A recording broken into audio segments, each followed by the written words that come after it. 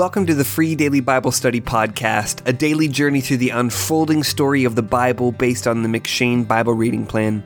My name is Jacob Gerber, and today's meditation for January 22nd comes from Genesis 23.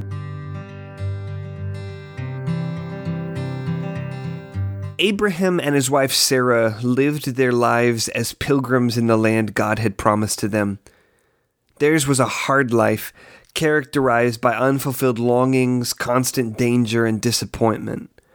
Still, they obeyed Yahweh, following him to the land of Canaan out of their love for him and their faith in the covenant promises he made to them.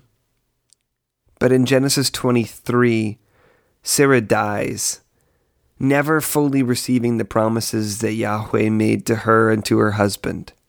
She received her son Isaac, but she never saw her son become a great nation or come into possession of the land of Canaan.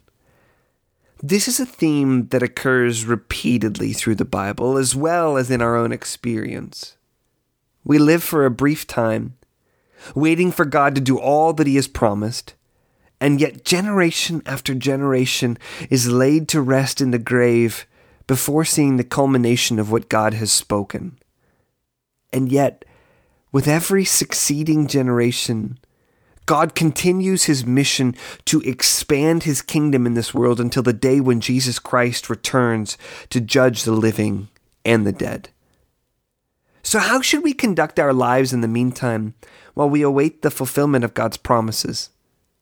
Abraham gives us a magnificent example of living by faith in this chapter, even in a passage that appears on the surface to be nothing more than a business negotiation. First, Abraham insists that his wife be buried in the promised land.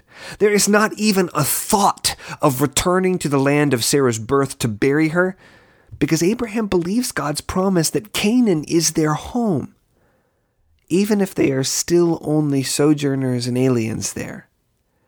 Second, Abraham seeks to purchase a piece of land as his possession, refusing to receive any kind of special discount on the property for his wife's burial place. Abraham's attitude here matches his response in Genesis 14, verses 22 through 23, when he refused to keep for himself any of the spoils of war, lest the king of Sodom should say, "I have made Abram rich." Abraham understood that God, not the Hittites, would give him the land.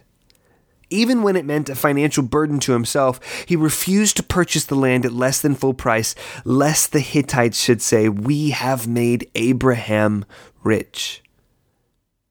To those who believe in the Lord Jesus Christ, God has promised something even greater than the land of Canaan. In fact, God has promised us that we stand to inherit all things in Christ, in Luke 12, verse 32, and in Romans 8, verse 17. While you wait for the fulfillment of God's promises, are you grasping for whatever possessions you can find, no matter how you acquire them? Or are you waiting for God to give you the kingdom as your inheritance, just as he has promised? Thanks for listening to the Free Daily Bible Study Podcast. To receive Free Daily Bible Study by email and to get exclusive Bible study content and offers, sign up at freedailybiblestudy.com/subscribe.